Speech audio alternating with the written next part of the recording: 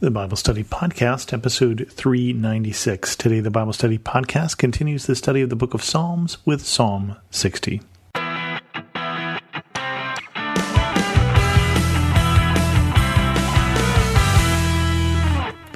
Welcome to the Bible Study Podcast. I'm your host, Chris Christensen.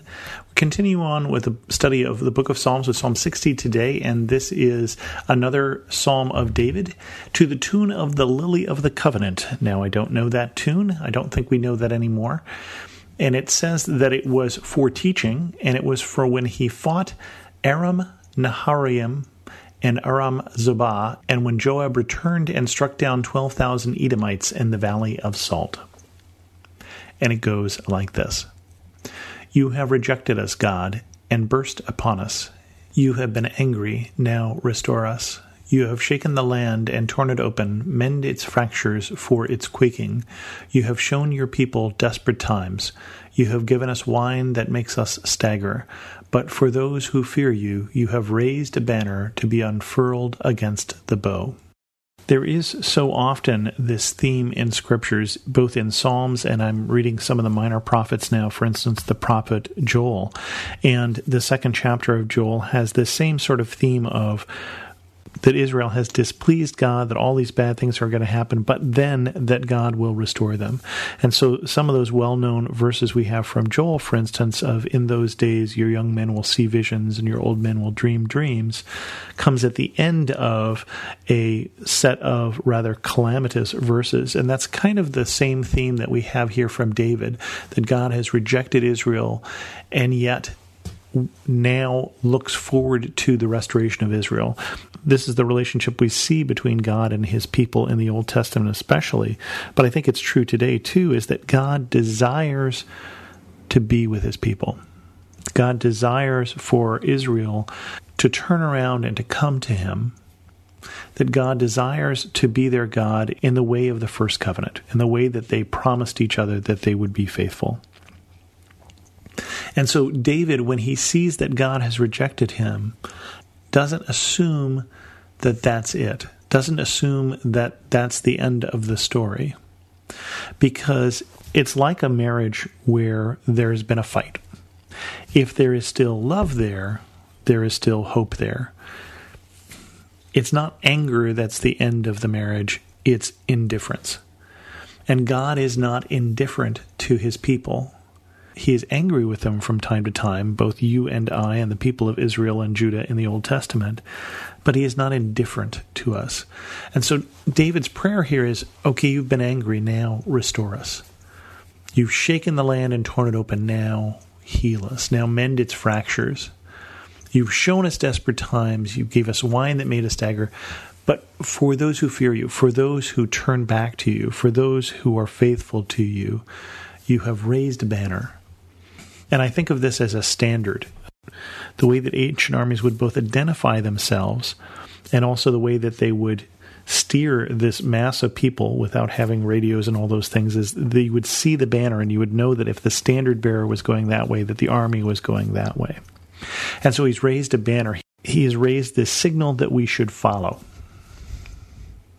David goes on, save us and help us with your right hand, that those you love may be delivered. God has spoken from his sanctuary. In triumph, I will parcel out Shechem and measure off the valley of Succoth. Gilead is mine and Manasseh is mine. Ephraim is my helmet and Judah is my scepter. Moab is my wash basin. On Edom I toss my sandal. Over Philistia I shout in triumph.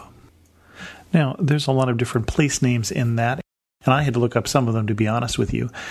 Shechem, the valley of Succoth, Gilead, and Manasseh are all places in Israel east of the Jordan. This psalm was written, remember, after Joab returned and struck down 12,000 Edomites. And the Edomites are the descendants of Esau, while the Israelites are the descendants of Israel, or the descendants of Jacob. So they're not unrelated. They're all Semitic peoples, as are the Arab people as well, who are descendants of Ishmael.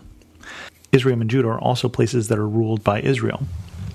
But Moab, Edom, and Philistia are those other kingdoms. Remember, the Moabites have come in at various times and ruled all of Israel, for instance, in the time of Gideon.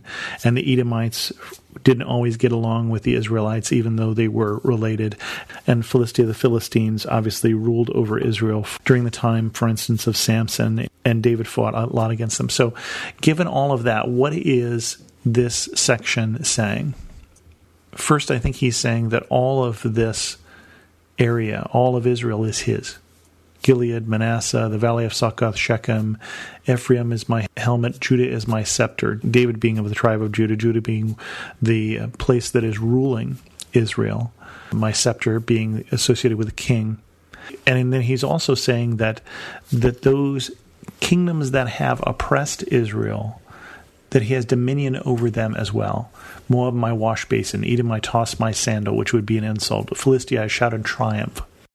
So David is saying, save us with your right hand, that we can be delivered. And God is speaking from his sanctuary that he is over all things.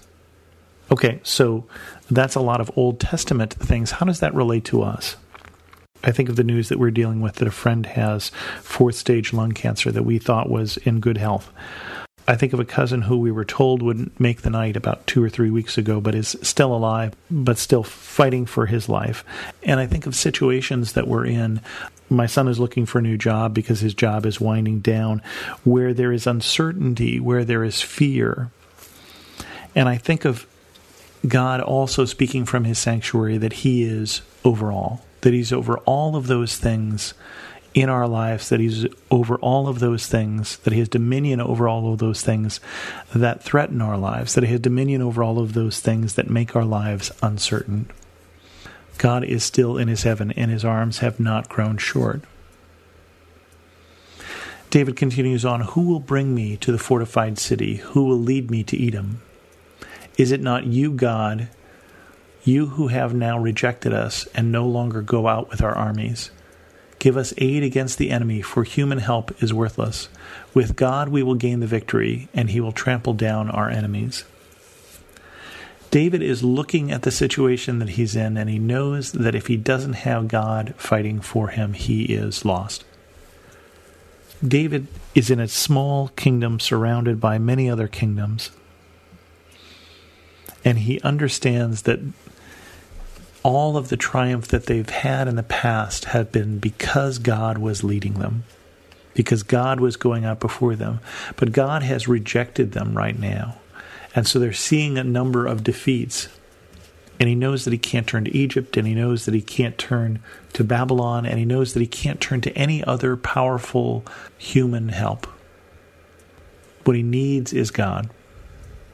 There's no other solution for his problem. All other solutions fall short if God is not with them. And so he prays to God and says, give us aid, give us your help, and we will gain the victory. We too live in an age where we need God, and there are certain problems that we face that are unfaceable, unbeatable, unthinkable without his help. I pray this week that you, like David, would reach out and call to God for help. I pray that you, like David, would receive from the Lord in heaven the help you need. With that, we'll end this episode of the Bible Study Podcast. If you have any questions, send an email to host@thebiblestudypodcast.com. Or better yet, leave a comment on this episode at thebiblestudypodcast.com. You can also follow me on Twitter at Chris2X. And as always, thanks so much for listening.